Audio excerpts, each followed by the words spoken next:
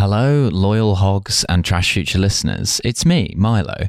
As you're hearing my voice, you may be able to tell that there is something up, some news of some sort. No, Riley is not dead. What's happened is that we here at Trash Future have opened an online merch store so that now if you want to buy a t-shirt, there is absolutely no need to email me, and I cannot stress that enough. The merch store is live now at trashfuture.co.uk/shop. And there will be a link in the description of this episode. We are currently taking pre-orders for a reissue of the Black Johannes Vonk Tour t-shirt. So if you missed out on those, you can order one of those. And also for our new shirt, the What If Your Robot Was Just a Guy shirt designed by Rory Blank, which is also very cool. You can get your usual patron discounts via discount codes, which have been posted on the Patreon if you're looking for those. And also, you can get a £5 additional discount if you buy the two shirts together. That's open to both patrons and non. If you buy the bundle, you get £5 off either the patron price or the non-patron price, depending on what price you're paying. Cool. Yeah, we're looking to... The shirts should be ready to ship in sort of December. And the pre-orders will be open until, I think, the 2nd of December on Tuesday. That's the day that the pre-orders are going to close. So at that point, we'll be taking no more pre-orders. So get your orders in before then and enjoy your new merch. Cheers.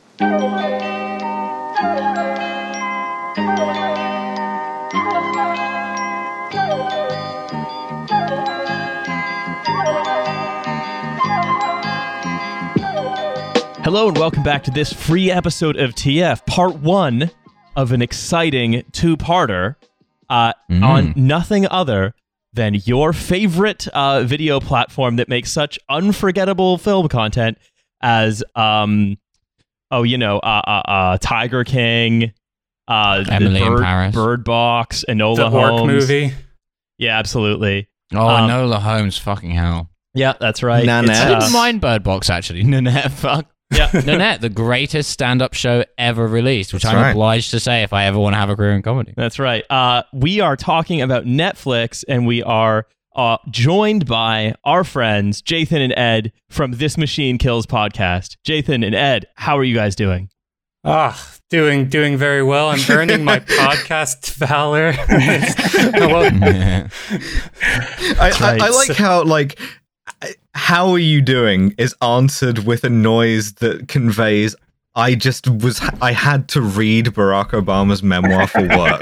Yeah. That's right. Oh God. I wish I didn't. Better than reading it for pleasure. This is what I get for tweeting angrily about it for the past week. My editors are like, hey, you wanna tell us if he talked about drones, which he didn't, and if he talks about all the people he killed, which he didn't. So yeah, I'm feeling great. Never tweet. That's proof. Yeah. Did he talk about all the people the Clintons killed? He did, however, talk about some of his favorite films and movies, which over a course of 8 autobiographies, it's just that, and then things that sound hilarious when you clip them from the audiobook. I think the thing about Barack Obama is he loves writing autobiographies, and everything he's done has been a way to connive writing more autobiographies. Yeah, my man's gonna live 8 lives just to write more autobiographies. He's just like a revisionist. He never stops fucking rewriting his history. He would be a very prolific writer in some battle of the Soviet Union, trying to rewrite the legacy of some. That's right. But however, we of course uphold the legacy of Barack Hussein Obama isn't here. The immortal science. Yeah. Obama. Hold on, I have a beautiful segue here, which is, do you know who gave Barack Obama a bunch of money to make some vibes related content? Yeah, Netflix. SoftBank. Well, yeah, but SoftBank also via Netflix. Yeah. Yes, because it is Riley, Milo, Alice, and Nate. Hussein will be returning with regularly scheduled programming next week. Yeah, Hussein Barack Kazvani. That's right. And so we, by which I mean I have decided to do a big deep dive on all the writing about Netflix, many of their corporate filings, and just some interesting facts about the founders. We're taking the big motorized eye that we all share, out for a spin and parking it outside Netflix this time. That's right. So, without further ado, we're talking about the N and Fangs, that group of companies that is like 26% of the S&P 500 by concentration, where basically the economy growing depends on all of them continuing to be incredibly valuable all the time. Yeah, and because they're an investment banker thing, they have to have a stupid fucking acronym. That's right. Yeah. And crucially, if they're not growing in value all the time, then the economy goes into a recession and more jobs get automated. Not a bubble. Yeah, so Extremely fucking healthy watch economy. Emily in Paris, you son of a bitch. You have to. Yeah. It's your Keynesian duty. If you don't want your postman to be the Terminator, you have to watch Emily in Paris. I'm sorry. I love our great I economy. love the episode in there, the euthanasia of the rentier episode. I highly recommend that. It's the right before the finale. Let's go. Reed Hastings and Mark Randolph started Netflix as an online DVD rental business in '98. Yeah, remember DVDs? And they got 700,000 subscribers by 2002, 3.6 million subscribers in 2005, and then used that money to kick off a streaming service in 2007, initially only available in the US. Well, you can use it to stream stuff? Yeah, and I've been sending off all these DVDs. Their first original series was debuted in 2013. It was House of Cards, which cost a record-breaking $100 million and implanned. It's where the Netflix ident sound comes from. They don't like talking about this because of House of Cards and Kevin Spacey, but like the bomb noise that plays at the start of every Netflix thing is Kevin Spacey rapping a ring on the Resolute desk. And also House of Cards, importantly, employed a record low number of pedophiles for a Hollywood production. A new record of only 96%. In season 2, they started bringing extras from the island, and then the numbers jumped up. There's a sign up in the office. It's like one of those, days since last accident signs, but it's like number of pedophiles currently employed. And if it gets below 100, they're like, we're doing good. Well, it becomes a union issue if it gets below 100. The union requires at least 100 pedophiles. So from that basis, Netflix now has nearly 200 million paid subscribers worldwide, and that's up like 23%. From 1.583 million in this time last year. But only 8% of its subscriber additions came from the US and Canada, down from 29% last quarter, which means its growth is international. And that's going to be relevant later. Mm-hmm. So Hastings said of the business, specifically its growth due to COVID, and this is from the FT, COVID could have been an internet virus taking down all the routers of the world, and our business would be out and restaurants would be in, said Hastings. Damn. Yeah. Makes you what think. would you do if there was no internet? You'd go to the restaurant with your dang friends. All right, talking shit. Okay. An internet virus. Yeah. What if your phone was the virus? What if we're the virus? Yeah, what if instead of COVID, it was like an electromagnetic pulse, and then Netflix wouldn't be as profitable, but restaurants would be very popular. What if the plot of GoldenEye happened? What if they had to go back to posting you DVDs? Yeah, exactly. They still have a line item on their Q10 about revenue from DVD. Yeah, they still do mail. DVD rental. I also love the idea that just in case this happens, they have an emergency bunker with like episodes of Nanette on DVD, just in case you need them. It's like, you're going to get a copy of Bright in the mail, and whether you want it or not. And it's going to come in the same packaging as a humanitarian ration. It's going to be airdropped to you in a little red package, like a gift from the people of the United States, and it's a DVD of Nanette. Steve MRE info unpackaging a damaged DVD disc of The Lake House with Keanu Reeves and Sandra Bullock. Be like, oh god, I don't even want to try this. It's like the seed bank in Skarsgård where they have in like the Arctic Circle. Yeah. Great. Oh, thank goodness. I have this aid package with the DVD of Marvel's Iron Fist. Oh, man. So basically, he carries on.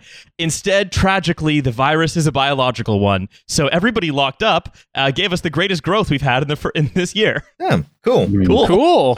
Awesome. The weird handshake meme between Trash Future and Netflix. So basically, it means that they had to pause a lot of content, but they've started production again. And their goal is with fits and starts. They did manage to give everyone involved in The Witcher COVID, which is quite funny. Do you think that the shareholder letters from like refrigerated trailer and morgue manufacturers are this upbeat? They're like, "Oh, we had a great quarter. I mean, things have been picking up quite a bit for us. If this growth continues, oh boy." So, that's a little bit of the history, just so you know where it came from and when. Mark Randolph, who we'll talk about a small amount, is the great nephew of Edward Bernays, the inventor of advertising and PR. Ooh. Once again, we got to kill Freud. We got to go back in time and get him. Is he also the inventor of the sauce? No, is he one of those like Renaissance men who just like on the side, literally on the side? The sauce with the best PR ever. No, so one day after inventing advertising, he was enjoying a steak. We go back and kill Edward Bernays, and then we go back to the future, and things are slightly worse because of an ad man named Edmund Velouté. Now, Randolph quit the company in 2002 and now serves on the boards of Looker Data Sciences, which is a normal tech company thing, Gettable, Rafter, ReadyForce, and then a company called Chubby's Shorts. Awesome. Yeah. Chubby's Shorts is a company that will buy your house at a fraction of the cost and rent it back to you. I'm pretty sure Chubby's is like Yeti thermoses, that it's like a viral, popular sort of like Southern frat brand. Like, it's actually very popular. It just has a name that makes you think of hard-ons. Yeah, well, it's perfect for the discotheca. I'm pretty sure it's a Rodney Dangerfield movie from the 80s. That's right. Chubby's Shorts. Whatever it is, Mark Randolph is on the board of it. I can't get no shorts. That's what he says in the movie. Well, he quit. I'm too fat for these shorts. No, he's a Hollywood producer trying to commission short films for his upcoming film festival, but he can't find any. Well, he had to quit Netflix to get the will, get a property bequeathed to him from the will of his great uncle Joseph Thousand Island. So, in the greatest scheme of things, Reed Hastings is the more interesting one. He's the current CEO. He got his start serving coffee at the world's first .com company, Symbolics.com, and then tried to patent a computer foot mouse while a student at Stanford. Cool. He tried to make the computer pedal powered. I've got to throw in an aside because it's just a funny detail that has always just blown my mind.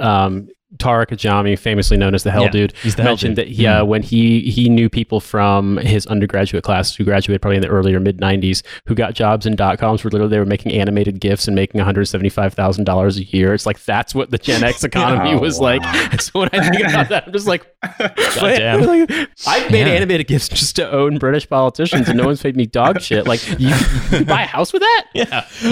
And then he eventually made a small fortune with a software debugging company called Pure, and he became a multimillionaire in 95. Now, you're telling me it wasn't the foot mouse thing?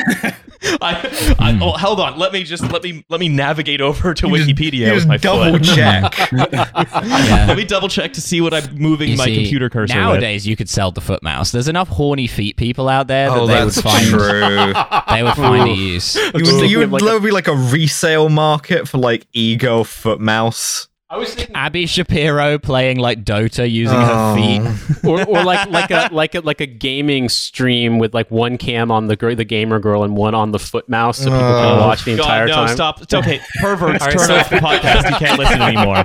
If we click random article on WikiFeet, how long will it take to get the cock and ball torture? A joke from the conversation before the episode. If you'd like to listen to that, go back in time and plant a bug in our office. Yeah, if you want to listen to that, go back in time, befriend us, or befriend Edward and Jathan, get on their podcast, and you can hear that. So, basically, in 1995, Hastings decided to use his wealth. I'm going to throw this out to Ed and Jathan. He's a billionaire. He's going to use his wealth to tackle a social issue. You guys, what issue do you think he tackled? Dun. Ooh, inequality, world hunger. Yeah, of course. Femboys. Homelessness. No. I'll give you a hint. He wanted to revolutionize the way children go to school. My man's a charter school supporter. He loves charter schools. That's right. Reed Hastings is a huge charter school guy. He's devoted billions of dollars to try to, in fact, abolish the concept of an elected school board altogether in America. Bit nuts. Nice. He considers teachers' unions to be his greatest enemy, and he is a registered and fanatical Democrat. I would also say something that people may not realize when it comes to big finance people and stuff like that is that in states like New York and Connecticut, you can get a massive tax write-off for donating to charities, and charter schools are absolutely included in them. And so as a result, like, that's the big thing that a lot of the hedge fund people donate to is charter schools. And it's just like, well, weird how that would also overlap with hating all unions. Yeah, it's interesting. The Pinkertons are now a charity. Remember back when Zuckerberg donated like millions and millions to Newark to just basically abolish the school system? Yeah. Yeah, that's right. Remember when WeWork? They scuppered the foot mouse. WeWork out of school. Remember when WeWork contained a charter school? I do. So I've got some quotes here. We school. Oh, we miss you, Adam Newman. It's noncing as a service. He says, I started trying to figure out why our education system was lagging when our technology is increasing at great rates. Yeah, we've got foot mice. And there's great innovation in so many other areas. Healthcare, biotech, IT, filmmaking. Why not education? Imagine how upsetting it would be to find out you'd been drone striked by a guy using a foot mouse. But indeed, you say, well, why not education? Because, of course, like, startup brain doesn't distinguish between how these things are funded, who controls it, and so on and so on. Doesn't consider like that there are public goods. Just that everything's a problem to solve, and we have to give ourselves the infrastructure to solve this problem. So, of course, I'm going to use my billions to like make it so that people have to use the Oscar Mayer periodic table of elements. What if history class was on the blockchain? That's right. As an aside, just really quickly about charter school people, I don't know if you'd seen news that one of the people being considered for Biden's cabinet for Secretary of Education is Michelle Rhee, who is like a huge charter school person. But famously, when she worked in a public school in Washington D.C., she got so mad at her like first graders for talking in class that she taped their lips shut, and the tape like took the skin off their lips. Like, Jesus, cool. Huh. So basically, it's like, what if we could make the school from Matilda real? Yeah, smash cut to the kink.com armory. So when you or charter schools in New York, where you hear stories about kids literally getting expelled and like their parents getting visits from the cops because they asked to go to the bathroom too often, like that kind of stuff is so baked into that mentality. That, like, what are you doing in the bathroom? Why do you got to pee so much, huh? What is this about? I didn't realize that Rocky Balboa guarded the bathrooms at charter schools. That's right. So that's right. Basically, this just reaffirms my conclusion that basically all senior Democrats are either a Silicon Valley zombie who wants to privatize libraries or different kinds of ed buck. Yeah. I mean, they are Tories is the thing. Yeah. I feel like for British audiences, it's easier to comprehend it that way. They're Boris Johnson as mayor of London Tories. They're Boris Johnson writing 72 Virgins Tories. They have that exact politics. Absolutely. It makes me wonder though, how has Netflix not moved into the education space, right? How have they not tried to roll out like Netflix education? Don't hold your breath. Well, they have. Yeah. Cool. It's just, what was Tiger King if not an educational broadcast? They have. Damn, it's 2020 Academy is in, and who's the teacher? It's Carol freaking Baskin. Can I 2020 anymore, Carol Baskin? So basically, he actually does want to use the Netflix type selection algorithm to quote inject the startup mentality into the country's schools and replace human labor and disrupt. Inject things into schools. A totally unsinister phrasing. Damn, that's not been tried since the Spetsnaz. So he essentially, not only did he help found California's first charter schools, he also basically wrote the law himself, abolishing the law limiting California to 100 charter schools statewide. Quote, not only did a bill pass that essentially greenlit an unlimited number of charter schools, but the bill included a provision barely noticed at the time, certainly not by the unions, which is that a single board of directors that would have him on it could oversee multiple charters. So that is Reed Hastings and then a person named Shalvey, who is the deputy director of the education at the Bill and Melinda Gates Foundation, launched Aspire Public Schools, which now operates 40 in California and Tennessee alone. Yeah, they are now a school district. Yes, Netflix is a school district. California and Tennessee is like a weird combo too. That's like a weird enough combo of states that it makes me feel like it's an underhanded combo of states. So he says, what we have to do is work with school districts to grow steadily, and the work is really hard because we're at 8% of students in charters in California, whereas in New Orleans, they're already at 90%. So we have a lot of catching up to do. Why is that? All the public schools have been shut down, and rich white kids go to private Catholic schools, as a fan of the show and Force from New Orleans informed me, and everyone else goes to charter schools where you basically get RoboCop Ed 209 if you go to the bathroom. Yes, that's right. Alice, did you get cut off? No, I was biting my tongue because, yes, out of rage. Nah. But I'll be sending my children to a private Catholic school of sorts here. That's correct. I don't know exactly where I'm going with this bit, but where did all these beignets come from? Chicken, you really thought that the accent would just lead you somewhere, didn't you?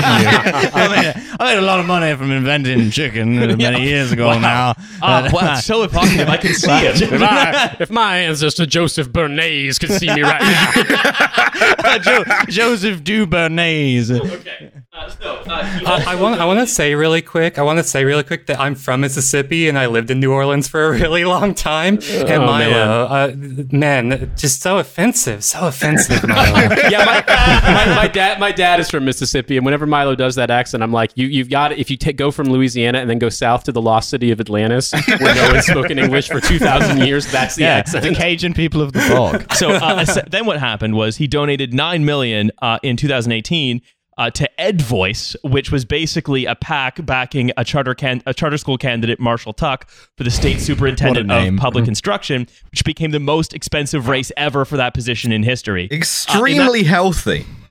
In this case, Hastings, as a donor, joined Betsy DeVos, multiple Obama administration alumni, and the Hoover Institution. Yeah, a bipartisan consensus. A bipartisan consensus to make children understand the atomic weight of bologna. Isn't the Hoover Institution like the super right wing crank institution at Stanford? Mm-hmm. The one that was named after Hoover? How could that be right wing or cranky? Yeah, 100%. I mean, if I remember correctly, and they're governed by a very weird structure that allows them to basically employ people who, like you said, trend anywhere from Eric Prince to full on like Bitcoin freaks. That's their charter. Do you know who the current director of the Hoover Institution is? I do not. Condoleezza Rice. Oh, yeah. Oh, fucking Rice. Awesome. Oh, man. A reasonable Republican. You know what? Vote, everybody, because it makes a difference. We set out to make a Netflix episode, and within 15 minutes, we're all taping bits of red string from one surveillance photograph to another. So if you want to do red string, I have one more thing about Hastings before we get into Netflix itself, which is that it was recently revealed that he was building a mysterious 2,100-acre luxury ranch retreat in the Rocky Mountains. Now, we can't He's a Mask of the Red Death guy. About the most dangerous game and what the identity of that game might be. Children's minds. Children's minds. That's right. You're right. You're actually right, because this is a conference and retreat facility run as a non-profit institute serving the charter school movement in terms of training teachers. Let's just say you don't pay with money. Yeah. Now, I can't use a drop at this point for legal reasons. However, you will know the drop that I cannot use. That's right. Yeah. I just have an idea of it being like a Heart of Darkness or, like a King Leopold's Ghost sort of thing. They figure out the scam and they're like, why are there all these H-1B visas from Rhodesia? And why are there all these crossbows being imported? How did we get an H-1B visa, which is more recently introduced than the country of Rhodesia existed? Just doing the plot from the Yiddish Policeman's Union, but for Rhodesia.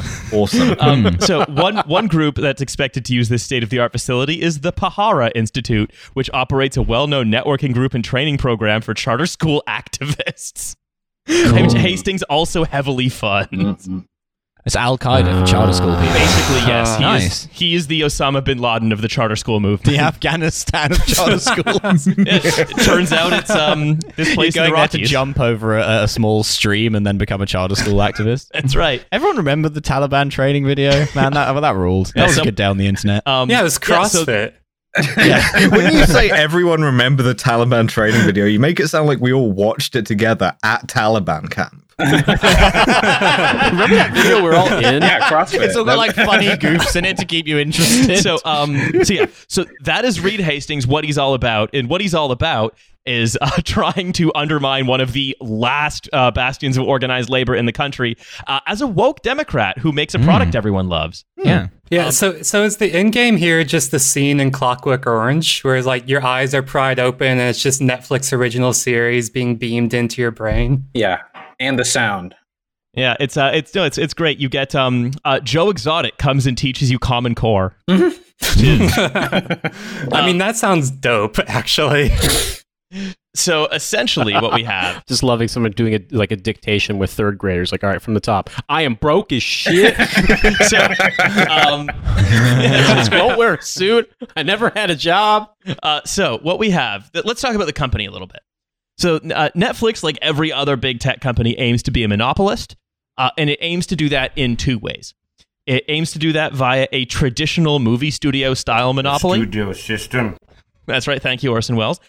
Where the studio owns the assets of the films themselves, employs the actors that create them, and then also owns the distribution channels where they're watched. Yes. So it used to this be thing that is grotesquely illegal if you're a movie studio. It's highly illegal. But the illegal Netflix cinema. isn't a movie studio. Just because it acts like a movie studio would and like makes movies and distributes those movies doesn't mean it's a movie studio. It's a Technically, tech it doesn't company. employ enough pedophiles to be a movie studio. Yeah, they keep it That's just legal under the difference. level. Yeah, well, no, it's all sexless freaks that Netflix employs. Yeah, that's right. So basically, right, the system is, because Netflix is a tech company, that's how it gets around paying Writers Guild. So it pays lower guild salaries in the contracts than actual movie studios do. Because it's a tech company or a new media company. It also is exempt from the rules that were created in 1954 around, which was the U.S. versus Paramount, where you cannot own a movie theater if you are a movie studio. A fine piece of antitrust law where you simply say, yes, this kind of corruption is very, very illegal if you're a movie studio, and behind you an enormous sign is being trucked in that reads, not a movie studio. And you're like, well, this is fine.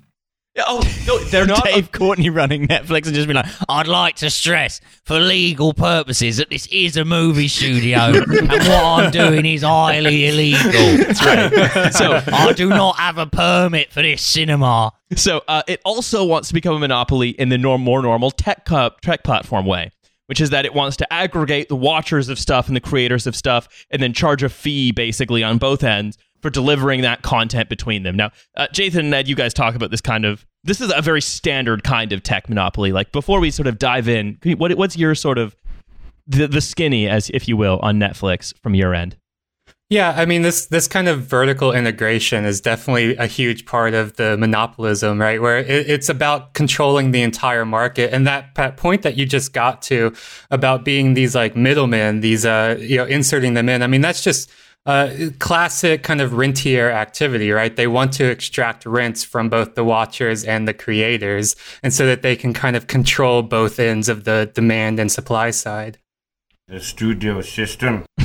Now, right now, they don't extract rents from creators yet, because what they're trying to do is get everyone on side with them. Mm-hmm. So they actually pay twice what almost anyone else does, or all the old classic studios.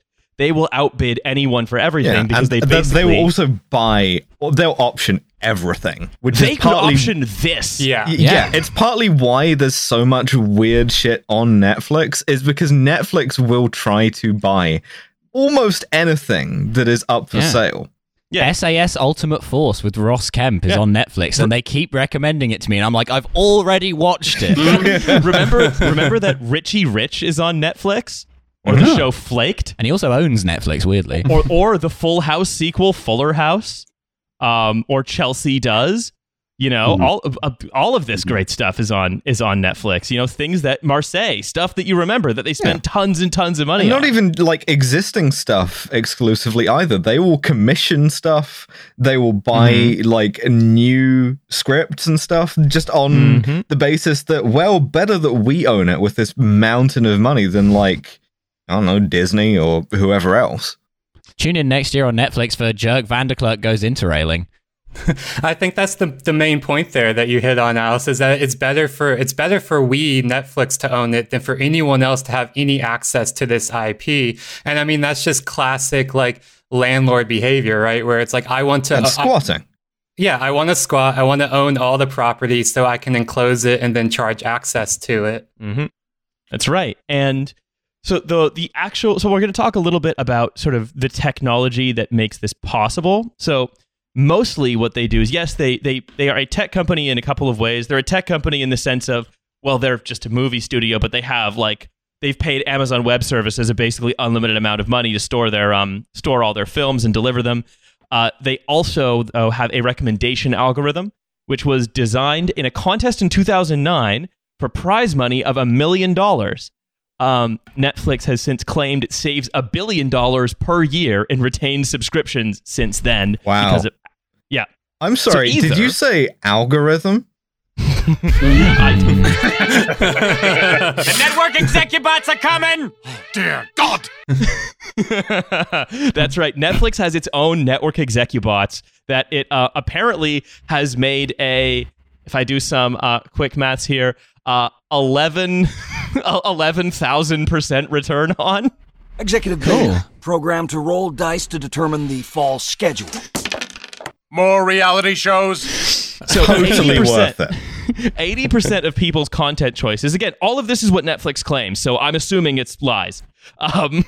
Because it's just a tech company reporting its own internal metrics. They claim to have saved that much money. Who knows? That's a fact for investors. They also claim that 80% of content choices are pushed by that algorithm.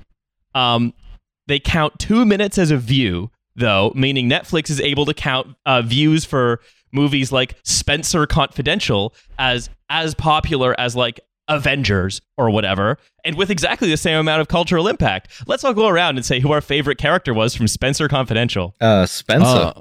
Yeah, mine was Confidential, actually. I'm still not positive you're making this up as a bit, Riley. I'm not. I looked at a list. It was Extinction. Everyone's favorite character from Extinction? Yeah, the dinosaur. The meteor. Yeah. The Domino's You're pizza. Right. I think the silence afterwards. That was mine. Or your favorite character from the movie Bird Box. Now, I believe one person here has watched Bird Box. I thought it was pretty good, actually. I thought it was decent. They claim 98 million people watched Bird Box. Only YouTube like the is out in entire front population of of Japan just watching Bird Box. They claim that 85 million people watched Spencer Confidential. Yeah, like the only place with more view inflation than that is YouTube.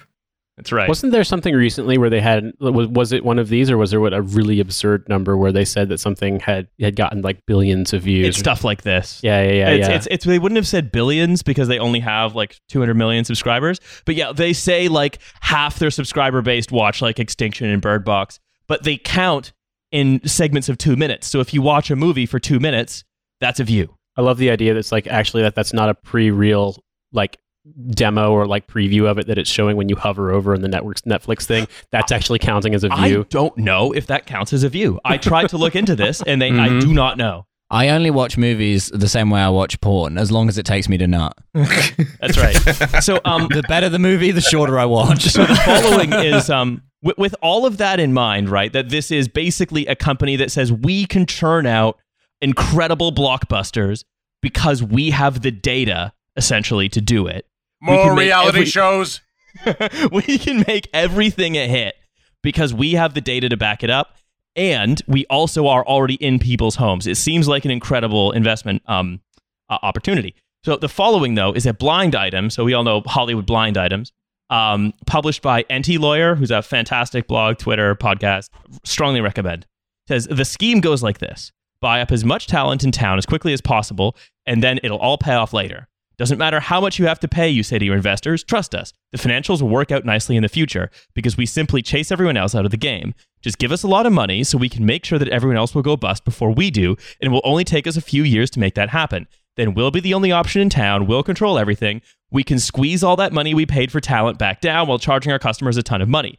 And this scheme was run by every single major studio. It was run by Paramount, RKO, everyone, Universal, everybody has done this. And the difference with Netflix is they say, yes, all of those people failed, but we have the algorithm. Yeah. We have Mr. the network Algorithm. execubars. And this will mean that, like, sitting down to the same poker table every night for a year and trying to bust out everybody with nothing is going to pay off for us in year 2. That's exactly right. Yeah, so by Reed Hastings' own logic, then it's like 1, algorithm, 2, COVID-19, 3, question mark, 4, monopoly. That's correct, yes. So here's the other interesting thing, though, and then I'm going to get into how they actually get their company valued, which is that if you look at the actual distribution of watches of things Netflix releases, and again, this is not analysis I did. I'm just pulling a couple sort of very good sources here. This is from Entertainment Strategy Guy. He's incredibly insightful about this stuff. He runs a lot of numbers. He actually said, look, the logarithmic distribution of returns is wildly proven in entertainment. That means for about 1 out of every 86 movies is going to be a massive blockbuster hit. And the concept of Netflix was, we will use the algorithm to excise the idea of needing a blockbuster, because everything will be a blockbuster because everyone's going to the same theater, but the theater's only showing what they want. And that's how you get Spencer Confidential. That's how you get Spencer Confidential. Or, it's we bought an audience, we've made it cheap, we've bought the talent, we've bought the writers, we've for some reason bought a wet market in Wuhan. For some reason we have this ancient stone circle with a blood gutter in it. You know, one thing I really dislike about this, though, is that it all feels so bloodless. Like, in the original studio system, you would have, like, the whims of some, like, insane tyrant, right? Who would be like, yeah, no, fuck it, we're doing westerns this year. I don't give a shit. We're making this happen. Whereas here, like, okay, the algorithm is unpredictable, but it's not, like, interesting. There's no personality to it. It's just more game shows or whatever. I don't expect that Netflix is going to wind up making a movie that takes 3 years of them going completely insane in the jungle in the Philippines, and basically like having it and declaring at the end of it that this is not a movie about the Vietnam War. This is the Vietnam War, which to me is like, when I think of the insane studio system and like its sort of bizarre apex in the 70s, like obviously there was shit way earlier, I think, before, but obviously like that still continued on. Drowning a bunch of your extras in a tank. That's not going to be a movie, but that is something that will be taking place on a large estate in the northwestern US. Why does satellite footage of this estate in Colorado reveal a precise replica of D.W. Griffith's set for Intolerance? That's right. I was going to say something more along the lines like that. No, they actually have a bunch of team building exercises for people to learn to be better at charter schools, and one of them is this awesome helicopter scene that Max Landis directed. I love the smell of charter schools in the morning. What we're going to do is we're going to get all the teachers together. You can really see the divide between who got that joke and who didn't. No, what we're going to do is we're going to get all the teachers together, and we're going to have them portage a steamship across a hill. That's right. And then one of the locals is going to kill Klaus Kinski. Just for reference, just because I feel like it's a funny thing to bear in mind when you think about insane Hollywood stuff. Max Landis' father, John Landis, directed, I think it was an episode of The Twilight Zone that involved like a Vietnam sequence in a helicopter, and it was super dangerous. They did it anyway. The helicopter crashed and killed like a famous actor and 2 children. Unlike any other helicopter. Yeah. Why were those 2 children on a helicopter with a famous actor? Well, they were playing the role of Vietnam orphans, and they wound up killing them in real life. Yeah. The US it truly was the Vietnam War. So basically with Netflix, we have this grandiose claim that we are more technically enabled to do this kind of thing, and it's going to make everything a blockbuster. Program to underestimate Middle America. It's funny, but is it going to get them off their tractors? It will play in Peoria. So basically we have this, but again, if you look at the numbers, it's reported to be quite averagely successful. It just has the sheen of technology across it, where all those random decisions that are taken by network executives underestimating America to lube are up taken my company with technology. Yeah, give it that sheen. Well, then what? So let's talk a little bit more then about how Netflix is a creature of its environment. Because, and this is a section I've entitled, quote, "At least when people make jokes about late Soviet tractor production, they acknowledge that they at least produced tractors." Netflix is a creature of the 2008 financial crisis, essentially. Comrade, we have made excellent film called Confidentialny Spencer. Where essentially, again, I think we mentioned this on the Quibi episode, where if you have to solve a crisis, if you're Ben Bernanke, and Obama says we're not going to do any kind of redistribution, et cetera, we are essentially going to do a supply side recovery. What that means is reducing interest rates, printing money, giving that money to the banks, and the banks lend it to businesses they think will be profitable. But when the banks have infinite free money, they don't lend to, say, I don't know, Hardscrabble podcasts or mom and pop, I don't know. Well, they ought to. Midden's Advent. Yeah. Well, I would say something, too, is that when you think about, I remember Netflix, I was in college when the DVD service was really popular. It was kind of the only game in town aside from, because streaming wasn't a thing yet, aside from like Blockbuster or like other video rentals. And so like in a way, it was great because, if you wanted movies that weren't the things you'd get at Blockbuster, you were able to get them in something that was like very conveniently priced, and like the whole postage thing was free, and so it was great, right? Yeah, but like you didn't have to talk to a clerk who would be like officious about your taste in movies. Yeah, exactly. No one is getting mad at me that I'm renting Fern Gully: The Last Rainforest for the 9th time. But the thing is that you can see that moment, like you're saying, Riley, that inflection point, at least to me, where like once they got this much money dumped into them, like that's where like all the megalomania has taken over, like because it really is unrecognizable when you think about like it's the joke about the Milwaukee Bucks logo from the 1960s of like the cute cartoon deer, and now it looks like the logo on like some kind of fascist military unit. Like it's genuinely like it went from being this nice thing that was convenient with the internet and movies to like the charter school death camp you're describing and things along those lines. Like it's gotten I don't know. I've never seen. Trouble is the teachers' unions ruin death camps. they need to be run by smart business people. Like I guess I sort of wonder if you gave like infinite quantitative easing to any company, if they would go this insane, or if there's just a particular special sauce. Yeah, here. well, no, it's not, because this is what happened with Zoom.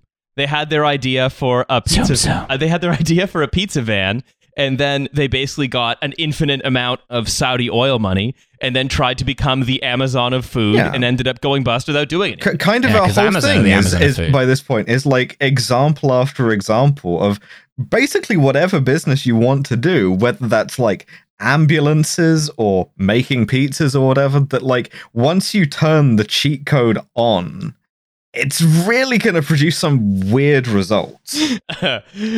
And so, right, what happens basically is if they move to solve the crisis, right, that has caused like living standards to just crater. And I don't know if anyone here notices, but like people have stopped calling America, like even conservatives have stopped calling America the best country in the world, and as they have with the UK as well. Like, no, that's not credible anymore. But like people are just dying earlier. Their lives are shorter and stupider and governed by more cruelty. And it's too obvious now to look away from it. There are food deserts expanding out everywhere. Like fentanyl's hollowed out the middle of the country. This is all so obvious. And all of this is because there was a crisis that they were ideologically not able to recover from. And so, well, like you have to understand that all the starvation and stuff, that's one side of that coin. Netflix being what it is the other side of that coin. Those are fundamentally related propositions. Yeah, you cannot disentangle them. There's a weird inflection point as well around that same time. Do you guys remember in like 2011, they tried to spin off the DVD service as Quickster, spelled with a Q? I do remember. Yeah. And so they like announced that in like September of 2011, and then they abandoned it less than a month later because their stock price had plummeted nearly 30%, and they shed like 800,000 subscribers when they were trying to do this rebranding. Yeah. I mean, that's it's unsurprising, right? Because it's not just it's not just the pure sort of finance end, which is basically governed by interest rates, right? It's also the idea that we have given up essentially on anything but a kind of sort of not cautiously, but fervently optimistic technological Whiggism to basically get us out of this problem that we're in. Yeah, it's a slight modification of the kind of facile but basically correct like Occupy Wall Street thing about, like, the banks got bailed out but not the people. Well, what the banks did was the banks were delegated this bailout, and what the banks did was Netflix, you know? Yeah. Well, because when you have a zero interest rate, the implication is that no project you lend to has a chance of succeeding. That's what a zero interest rate means. And the closer you get to zero, the less sort of odds of success you have, which means that if you have money that's been loaned to you for free, the only rational thing to do with it is to try to lend all of it to one monopolist, essentially. And we talk a lot about this on This Machine Kills as well, that like the 2008 financial crash was the real cataclysm moment, because immediately in the aftermath, you see Uber and Airbnb were founded. You know, a lot of the companies that we're now so preoccupied with, and that are, you know, quite literally writing the laws of the state, they were all founded in that immediate aftermath because of this zero interest policy. Yeah.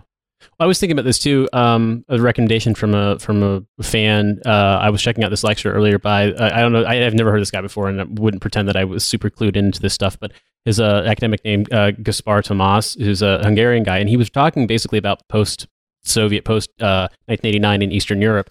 But it was something he said that really struck me was talking about like what is the sort of failure of liberalism, and it's just that there is this contradiction now where governments still have to kind of make these motions as if to pretend that they're going to try to solve the problems of the weakest people in society, but they don't. They actually just are not going to. That we are just going to abandon this. We are not going to have employment or care for people. We are not going to better people's outcomes. Like it doesn't. That there is this charade that it's going to get better, but that everyone has resigned themselves to that contradiction. And like, I'm not trying to get super like wonky about this, but it does strike me when I think about what you said earlier, Riley. I mean, I grew up in the Ohio Valley, which has been completely gutted by deindustrialization and by opiates at this point. And it's just one of those things where looking at this stuff, I'm reminded of the fact that we as a country, as Americans, have more resources than pretty much any country in the history of humankind to solve these problems if we wanted to. We have the global reserve currency. We have this enormous amount of resources and space and population, everything. We could solve all these problems in terms of people's quality of life, earnings, et cetera, protection, security of the state, all these things if we wanted to. We just choose to live this way. Mm-hmm. And it's just like, so you get Netflix. Fucking don't rules. like it, there's a door. Like, it just exactly. It's like America. God, it fucking rules, doesn't it? Like I said, you can get Orc Cop the movie 100 times, but like you will never ever have single payer healthcare.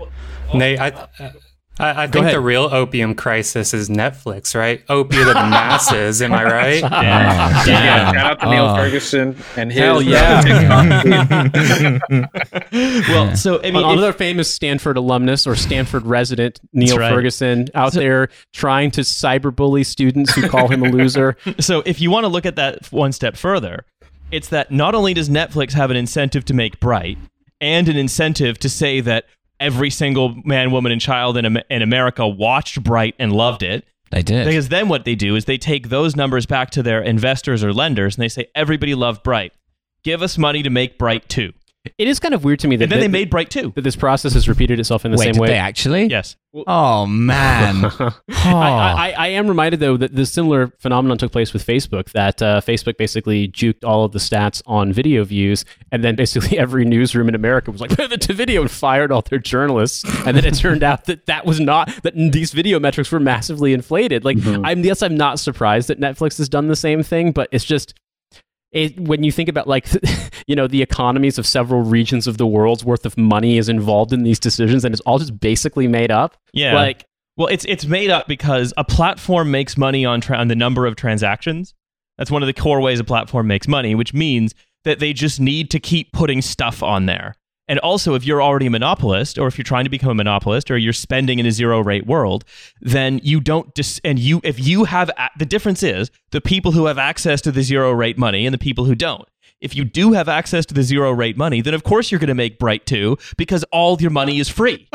I'm just reminded of something that, like, there was a movie that I had recommended to me that was like some Italian movie from the 50s that I wanted to watch, and I couldn't find it on Netflix or any streaming service or Amazon anywhere. I couldn't find it on torrents. The only place I could find it was some like niche DVD rental service. Like, the problem still exists, but this is never going to be addressed because ultimately, like, the numbers say Bright 2 through Bright Infinity. Yep. That's what you need to make. Absolutely. And the thing is, right, the end game of anyone who's trying to be a monopoly will either get to the point where they become a monopoly and then they can raise their prices and then lower what they pay to for their suppliers, or they crash and burn and go bankrupt. And Netflix, I think they're realizing that they're in the end game now because they are raising their prices. And like I said, while they're reporting subscriber growth, if you actually look at where those subscribers are coming from, most of those subscribers are in countries like India and Malaysia, where that's a $3 to $4 subscription, not a $17 subscription. So Netflix... But they all loved Spencer Confidential. That went off in Hyderabad. People could not get enough of it down there. Yeah, and these numbers show out in the Q3 financials too. So I was looking through Netflix's recent financials, and they report that the largest contributor to their paid membership growth this quarter was the Asia Pacific region, and it was 46% of their growth, with like a 66% rise in revenues from that region. And so they are in the letter to shareholders, they're saying that we've achieved double-digit penetration in broadband homes in both South Korea and Japan. Cut to the King. While this is encouraging, we still have much work to do, and we're working hard to replicate the success in India and other countries. So they're basically abandoning the like U.S. like Canada market, saying we're overly saturated there. So now we need to become globalist, in Reed Hastings' own words. And that success in Asia is in large part down to the 100-person choreographed dance sequences in Spencer Confidential. I love that Spencer Confidential now is just sort of a black box movie. It's whatever we think it needs to be. It's designed by the algorithm. It's like Bollywood combined with Bright, combined with, I don't know, the Tiger King. Carol Baskin with a moustache dancing. When the algorithm pulled the information that was the number one boy's baby name in America, so like it's just going to be Spencer. We're going to call him Spencer. Yeah. So basically, these days it'd be Mohammed Confidential. Barack Confidential. Yeah, Obama. absolutely. Wait, Reed Hastings. Baz? Yeah. I've started a Netflix. If you don't like it, there's a door. Yeah, Baz Flicks. Yeah. I think I watched Mohammed Confidential at Taliban training camp. Bazflix just only has the films of Ray Winston on it. That's right. So you might say that they are saturated in their high value markets and only growing with a relatively high cost of sales in relatively low value markets. Which, let's move on to their balance sheet. But that's good, right? Yeah, that's good. You want that. So their balance sheet is very interesting, and I know I'm saying that as the host of an entertainment podcast. Yeah, that's right. It's time for we're getting maths. into the nitty-gritty of entertainment. Yeah, that's right, Alice. It's always that time. It sort of is. So basically, get out your Trash Future branded calculators. Economics famously called the exciting science. Yeah, Riley's wearing a croupier visor. the fun science. So this is from the FT, which is that Netflix subscriber growth for the third quarter of 2020 disappointed Wall Street, falling short of the company's own expectations of itself. And they added to that gloom by pointing out that it expects subscriber growth to decline on a year-by-year basis in the first half of 2021. And there are concerns that growth may have already hit a peak. Now, what that basically they're going to means, dig themselves out of this with Bright 3. Yeah, exactly. Bright 3 Confidential. Yeah, we're Spencer Confidential and the Orc Cop have to work together. Exactly, yeah. Why not? To form a Bollywood dance troupe to win a dodgeball competition to keep the Bollywood Dance Center open. Peter Griffin, where did you come from? So it's all just the Simpsons spin-off special. Yeah, I'm going to India. Yeah, thank you, Mark Peter Griffin Wahlberg. Mark Peter Griffin Wahlberg. So, basically, right, their approach to bringing all these dance sequences to Boston. Boston would. Their approach to borrowing. That's what the B stands for. Yeah, that's the B stands for. It's Boston.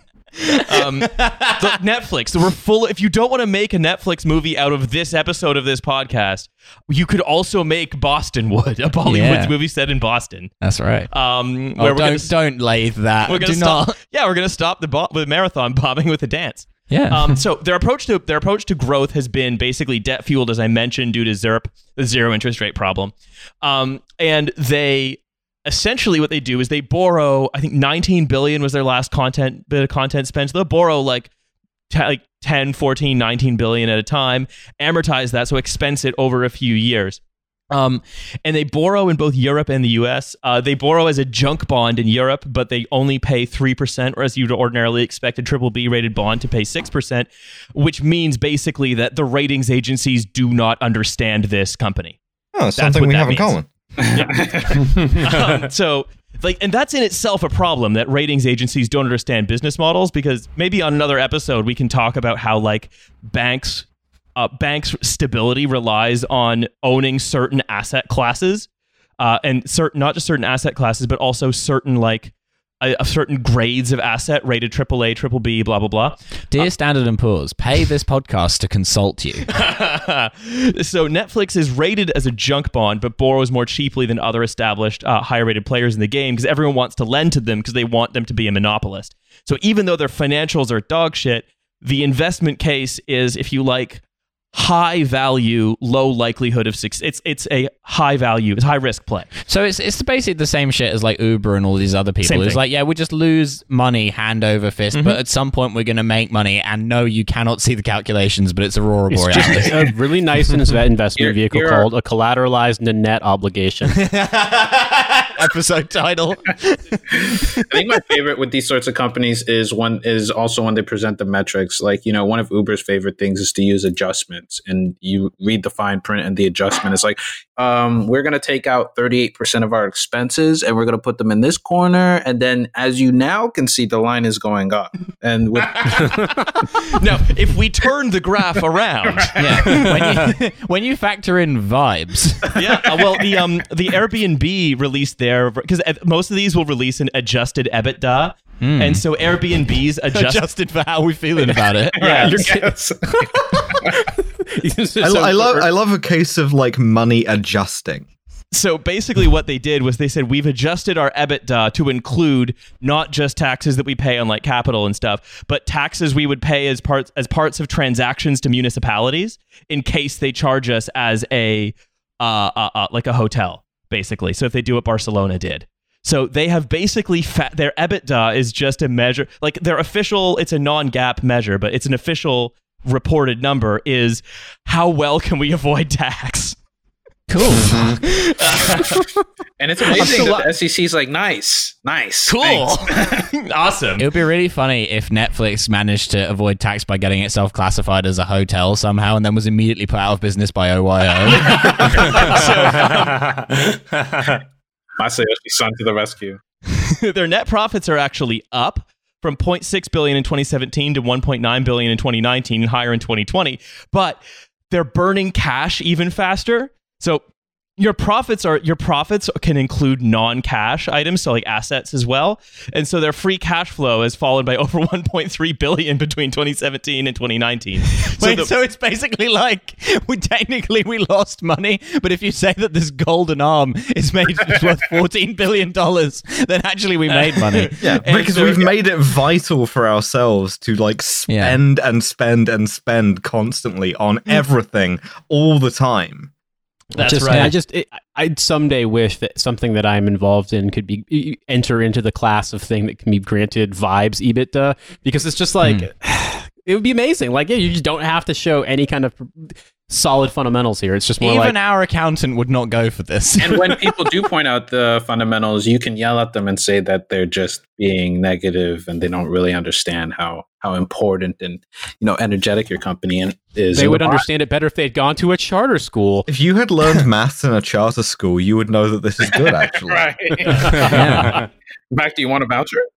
Any fundamental analyst of companies like this has missed the point that it is politically essential that they survive, and the politics of monetarism basically say that they will survive, of course, because they are still just around the corner from being a monopolist. They're going to make you a ton of money until they fail, but it's probably going to take them a long time to fail. Right? So any Netflix bear, just like the Tesla Q people, they're just trying to apply the laws of normal economics to fundamentally different beasts. This coyote can't be like running in air. He has to fall down at some point. So, and because what you're looking at is essentially, you are looking at organizations that exist almost from like central bank patronage rather than, say, any kind of fundamental bottom-up analysis. It's what happens when you do a top-down recovery. You have a top-down economy. And that's what Netflix is a part of. That's why. I love to have a command economy, but instead of building tractors, we're building sequels to the Orc Cop movie. So basically, the cash spending grows every single year because they always need to make new content. They need to make new content for new areas. And because they constantly need to keep people like watching. And it has worked. Like they have as much, they have more than an order of magnitude more than the next biggest streaming service. And again, that's according to Entertainment Strategy Guy. But like, again, how do they keep those? How do they keep that growing when they saturate? Because the high quality entertainment of Spencer Confidential.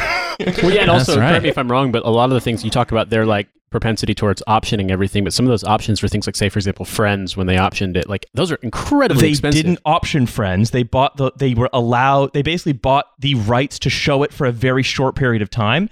And then because everyone realized how valuable all their properties were, the people that actually own the rights to Friends are not going to sell them to are not going to lease them to Netflix again. Instead, that's just going to go on the NBC Peacock stream or whatever. Same thing with all the Marvel movies. Disney Plus is now Disney's pivoting to streaming. So how's Netflix going to pay for the new Adventures movie? All of the other people Disney around this poker table were suddenly realizing, holy shit, this guy's been sitting here every week for a year, just going all in. I don't think he's fucking got anything. So essentially, because Netflix, they have to get enough money to get good, or it's basically they're just trying to fake it by swindling everybody out of their like low cost classics like Friends or whatever, or It's Always Sunny in Philadelphia, to then basically push on so that they can get enough of an original content library that as they lose the rights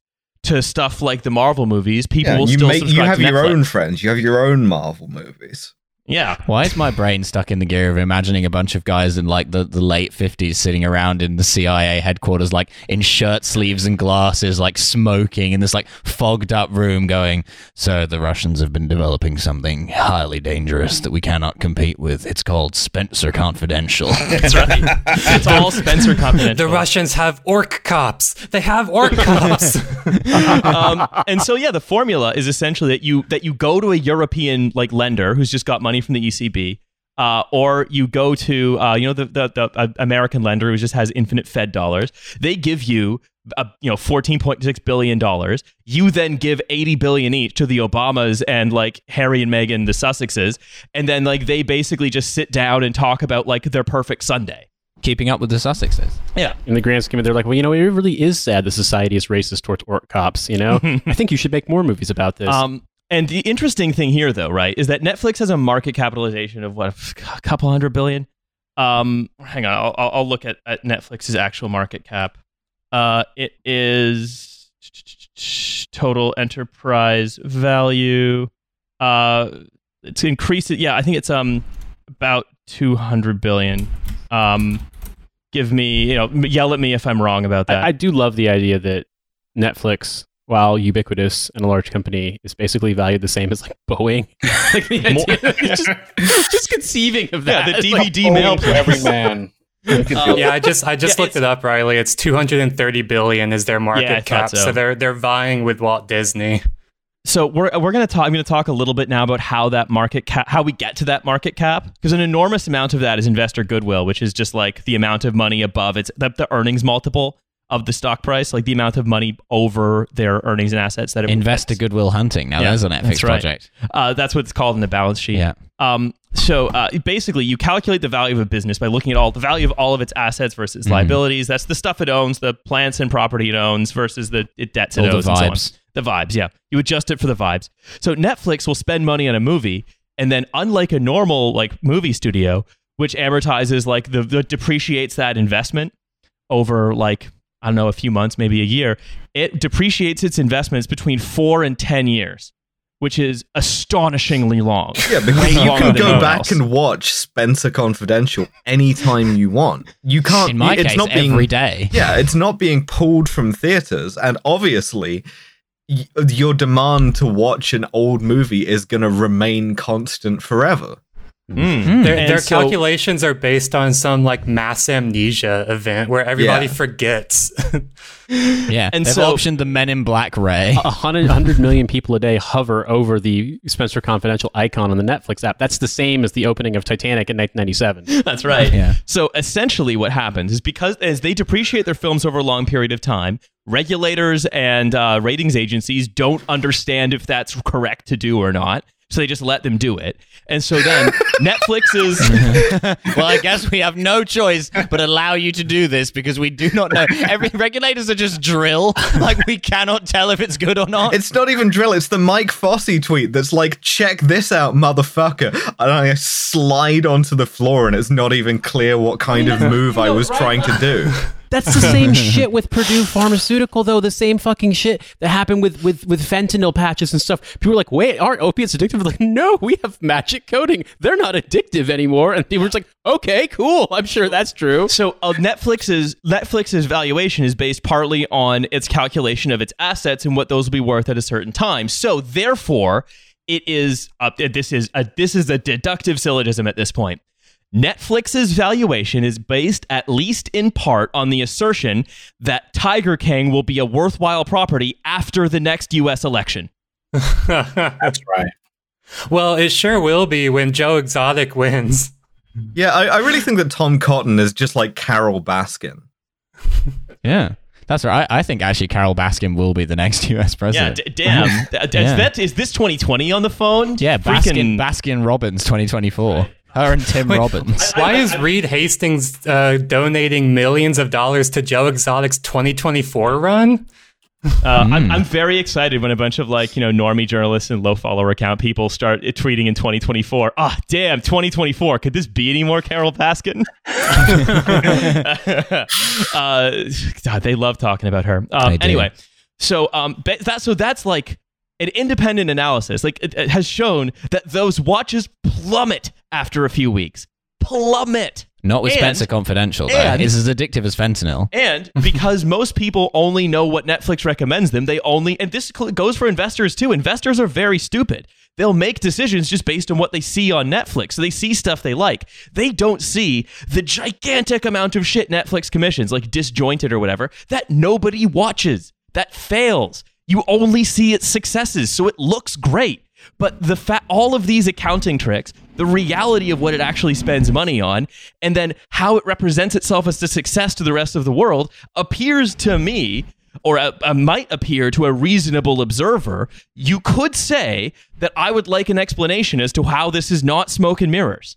I mean, not to sound like Greg Stubbe in front of Congress complaining about how people don't like his posts, but I have noticed that if you say you want to watch a film, like a Hollywood film or something like a major studio film on Netflix, it does strike me that more often than not, you will not find it, but you will find dozens and dozens of series you've never heard of. Like, it's just like... Yeah, called Smoke and Mirrors. Like it does strike me, that like they do produce a lot of stuff that I can't imagine very many people watch, and I'm always just blown away by the fact that none of it is... It's not like YouTube original movies. It's like high quality. Like it's clearly high budget. And you're sort of like, what? At some point the shoe's going to drop, right? Yeah. Like, yeah. You hope. Yes. Yeah. So it does seem to have like kind of almost brainwashed people to an extent. Like recently I was chatting to a girl on a dating app and she, without a shred of irony, said to me that she thought the greatest season of television she'd ever watched was the first season of Money Heist. It's supposed to be pretty good, to be fair. It's fine, but it's like the greatest season of television you've ever watched. Maybe this will be a good company. It's like the only season of television she's ever watched. But so Netflix's content library is valued at only 23. One TV series you're supposed to like, and that's The fucking Sopranos. It's the only one with podcaster cachet. That's that right. Is right. So anyway, that is the financial wizardry behind this this company. Like it's obviously too extreme to call it a pyramid scheme. Like it's a monopoly play. It's going for a monopoly. It could work. Why is this Monopoly piece the shape of a pyramid? Yeah, well, they might pass go and collect $200 billion, or they might end up in jail.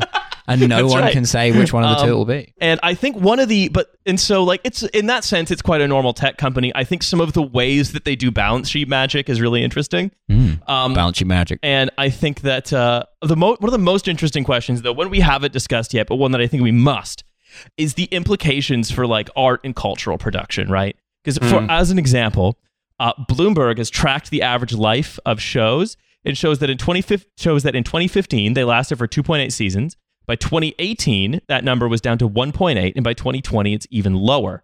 And again, this is on the basis of... No more Tuca and Bertie unless you can take it to Adult Swim.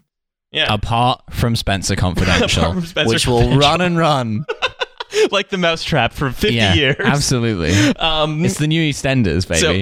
So then we have to ask, right, what are the implications of art made essentially by algorithm when things are impossible? Are we living in the world of the movie Bob? There's going to be a lot more people getting stuck in things. Yeah. Spencer Confidential, but you're stuck in the washing machine. Ed and Jathan at TMK Crew, like, what do you think happens when our algorithms decide what cultural production we can consume? I thought that was going to be a much more metaphysical question. I thought you were going to be like, what do you think happens when we die? What can you answer the question I asked, and then later we can talk about the question Alice asked. There's definitely concerns. We've talked a bit about political imagination and just imagination in general. Right? So there's the usual thing, which is like, if the cultural commons get cluttered with more shit, half of it no one sees, and half of it is just like Bright 76. That's going to have like a poisonous effect on the sort of world that we can build and or interested in building, and what we think about the world that we live in today. But I think also there's just the fact that I think it is going to, part of it is training people, or feels like it's training people, right, to want that sort of shit and to also seek it elsewhere until the whole entire market gets run by the racism computer, essentially. And I don't know, I think just the large concern is, what it does on imagination, on political imagination, how it limits it. Like, are people going to be interested in solving certain problems, or are they going to think that they're inevitable and locked in because for some reason the racism computer is telling us that, that's the way that things are? Yeah, I mean, to me, just to take an example, I mean, take something like the Social Dilemma documentary, right? Which, according to Netflix, has been viewed 38 million times, and they see that as a big success. And so those are the kinds of documentaries that they're going to be putting out there, right? And it's no accident that they happen to option, a tech criticism documentary that is just completely vapid and shallow, and by one of the biggest grifters in this area, Tristan Harris and that crew. And so, I mean, Netflix is not some kind of like neutral arbiter of taste, right? They are a production company. They are making culture, and they're going to make the kind of culture that they want it to be, right? They're not going to reflect it. As much as Reed Hastings talks about how Netflix is against this like Steve Jobs model of the top down, creator, the God entrepreneur, or whatever. And that kind of gets into what we'll talk about in the next episode. But at the end of the day, they are making highly value-driven decisions about what culture ought to look like. And the question then comes to, right, because I think with a tech company, you always end up sort of asking the same types of questions, which is, to what extent are they malicious? To what extent does their algorithm work, actually? Like, to what extent are they just repeating the same kind of cynical network execubot decisions? To what extent are they being politically cynical with what they commission? Sort of like lionizing the Obamas. To what extent are they just stupid and naive? Yeah, exactly. Like, it's lionizing the Obamas and trying to present the problems of Facebook as about mods while being a charter school guy. It's basically the perfect company for the Joe Biden era of America. And I just recently read as well that, that the weird dumbass fleets that Twitter is rolling out. Yeah, that was a product of Elliott management telling Twitter it needs to be innovative by doing this thing. So that our good friend Elliott management. True, yeah, the guy who tried to rein in SoftBank. Yeah, to Mr. and Mrs. Management, a son, Elliott. My mortal enemy. No one tries to rein in Masayoshi Son and his brilliance. I think it was either Alice or Nate. You said it earlier, which is a command economy that's just completely disconnected from even trying to represent reality. Yeah, it's a command economy of nonsense. I love our child kings. It's like the Gosplan or similar to the Gosplan 2.0 thesis that FT Alphaville editor puts out. Or the other day, she was like in an argument with some MMT people saying that we live in actual communism disguised as state capitalism. And one of her large arguments was that we also live in a command economy that is wildly removed from reality, but somehow also communist, and no one really owns anything, and private property is going to... Yeah, it's basically like we live in the Soviet Union if all of their budget went to Mosfilm and the NKVD, and nobody else. NKVD officer is my favorite movie. Protecting confidentiality Spencer as he goes about his important movie business. And I mean, I think there are a lot more of the sort of the implications for art that we can still really get into in part 2. I mean, part 2 we'll be discussing their completely psycho work culture, and then I think that because I really want to drill more into this idea of the implications for cultural production and the limits on imagination that you get when you centralize all of this under the control of an algorithm created by some of the most just vampiric, lifeless bloodsuckers in this entire world, right? More reality shows. Alice, you're getting better at those. When you centralize and productionize all the cynicism of Hollywood in one company, that does have profound implications for the imagination. But not as many of the pedophiles, crucially. And when all of that, and when you have a company that does that, it has to be famously insane, which Netflix is. So tune in, not only to This Machine Kills podcast, hosted ably by Edward and Jathan, but also tune in to part 2 on the Patreon, where we will be exploring Netflix's famously psycho work culture, which can only be explained as Silicon Valley feel-good Maoism.